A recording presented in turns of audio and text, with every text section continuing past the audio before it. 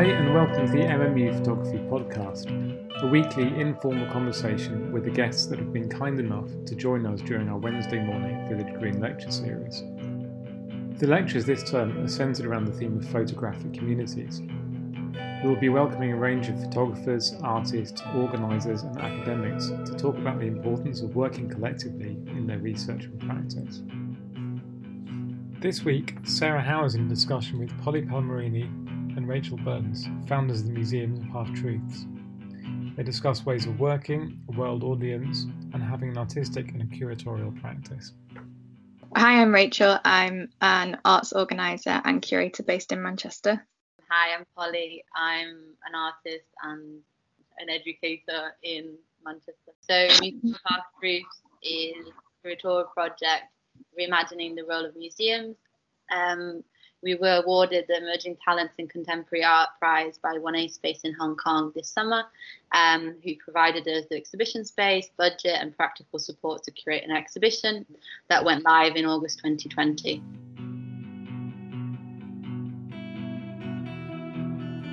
It was really interesting to hear about these different events that you're doing and how they were kind of really kind of formed organically because of the situation of COVID, but then that they became kind of access points that actually, instead of kind of covering a really wide net of people and only kind of having like a bit of a passive response, you had these like actually quite in-depth and kind of meaningful conversations with people, which obviously I feel kind of bolsters the kind of premise of what you're doing and what you're trying to achieve.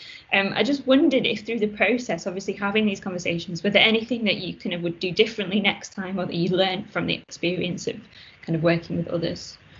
I think like in general with the events, I think we felt like that was one of the most successful parts of the exhibition, and like kind of the learning from it is that we need to incorporate that more into what we're doing in the future.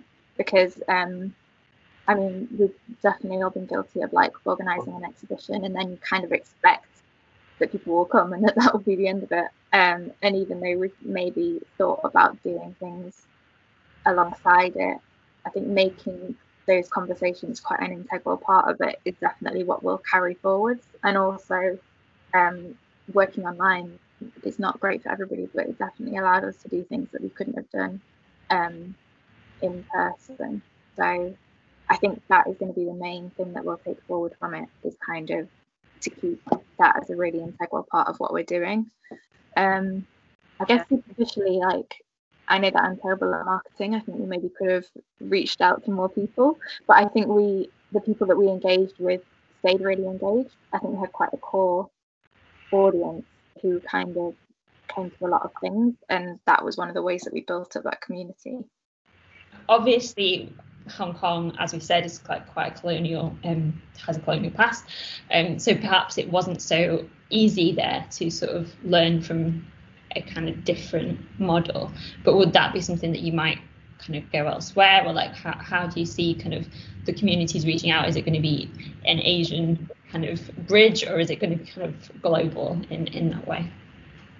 I think we were talking with Moses from Singapore, and we started having conversations and maybe do something together in Singapore, like in the future. So I think branching out and going to maybe like more of an Asian like areas would be really good, because we found like those connections. But I don't think it could go anywhere really. And I think we don't know much about other cultures and other ways of working. So it could be that we find a space to go, or like someone wants us to go there.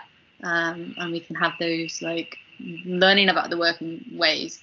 I think with Hong Kong it wasn't very different. Like I think with certain things, the ways of doing things were similar, but I think topics of conversations and things that we needed to make sure that we were comfortable with.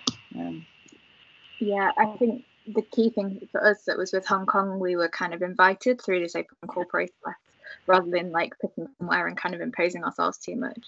And then we've managed to generate these relationships in Singapore, which obviously also has a colonial past, and Australia, again, another Western kind of perspective.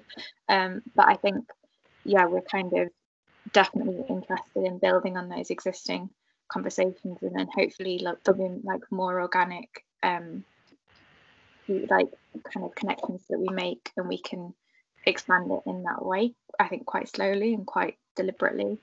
But yeah, also like in Hong Kong itself, I think we worked with the gallery and we worked very much within that structure, but there are also some like quite small organizations like Zine Co-op and like other ones we've kind of come into brief contact with who maybe do have quite a different way of working. So we're hoping that we can like keep those relationships going and learn from those like smaller, a bit more kind of adaptable organizations, as well as these kind of galleries that have a very set pattern of working. Obviously you were in Hong Kong, but then you were online, so like where were the audience generally from, or was it really a mix of everywhere? I think it was mainly a Hong Kong, Singapore mix. I think we had maybe probably 20% UK and the rest was not UK. We had like some Australia, Singapore and Hong Kong mainly. I think those were our main points. There was like UK and a bit of Italy. and a bit of Italy, yeah. But yeah, I think that did come from the marketing that was from 1A Space, that was very centralized around them, like around their like sorts of connections, and that probably it was our role to like expand it more to the UK, and that's something that Rachel mentioned, that probably we should be better at marketing ourselves and but I think that's something that we can bring forward in the future. But we're really happy with the like variety of people and diversity of people, and not just going for the people that we know. And I think one thing that we mentioned through like in August time was like, oh, actually these are all people that don't know us, and it's actually quite nice that these are people that don't know us and don't know us. They're not coming to see us because they know us and they're friends. No, it's because they're people that may be interested in 1A Space and interested in us, and it's a new platform, and it's also quite exciting. And I think that really kind of that sort of kind of not disguising your identity, but kind of displacing your identity, because you have this kind of umbrella name of the Museum of Half-Truths, works really well in terms of not kind of centering your own identities in that way. And that kind of leads me on to talking about how kind of you both got your own practices, and did you feel that kind of having this was almost like a responsibility, that you kind of wanted to do this? Because I guess as a practitioner myself, like this year particularly, I've been thinking like, how do I operate? Where should my work be seen? How can it be seen? And like, what can I do about where we're at? And I think, I just wondered if you like the motivations for it, like how did you feel this relationship between your own practice and this kind of project? Yeah, I think in terms of responsibility, because it was public funding, but also public funding from a country that we don't live in, we felt like there's massive responsibility around that, which is why we've been so transparent about the budget, and why we tried to kind of redirect as much as possible to freelancers in Hong Kong and Asia-based freelancers.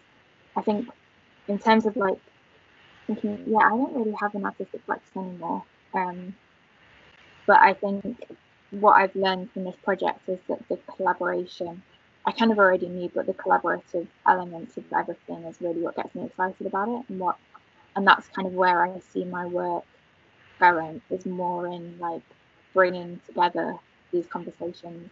I think I have kind of practical skills in terms of like the planning and budgeting and all that kind of side of things that maybe are slightly rarer in artists, without being without trying to say anything too rude. But I think maybe that's like, in terms of my own practice, that's kind of where I've learned, like maybe it's more of this facilitating role that suits me better. And like we tried not to center ourselves too much in the project. We tried to like just be the people who brought it together without kind of imposing on it. I don't know, that's because you've got more of an artistic practice, Kelly. Did it change how you thought about your work? I think it's very weird, because like the themes of the exhibitions are things that I'm interested in my own practice, so like fiction, memory, and like how you can present that.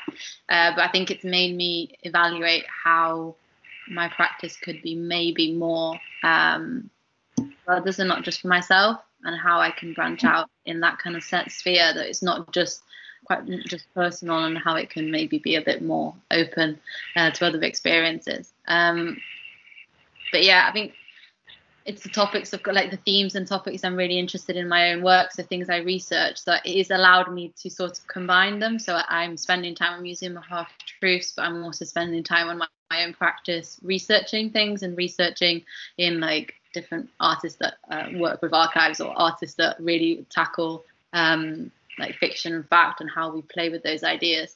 So it's also just been quite nice to do something that is more producing and like facilitating, as Rachel said, and improve my skills in that, but also have it alongside my practice. And they work really well at the moment, just because it shows that my interests are lied in that kind of area.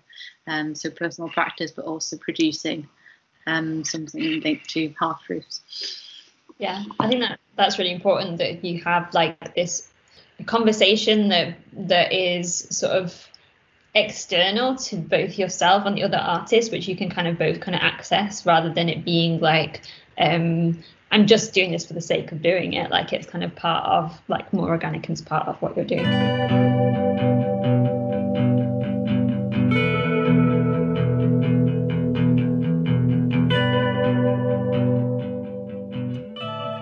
Thanks again to both Polly and Rachel. The music this week was by third-year student Ben Moore, and if you'd like more information, please get in touch with him. If you would like to donate some music to the podcast, please send me an email. Thanks again for listening.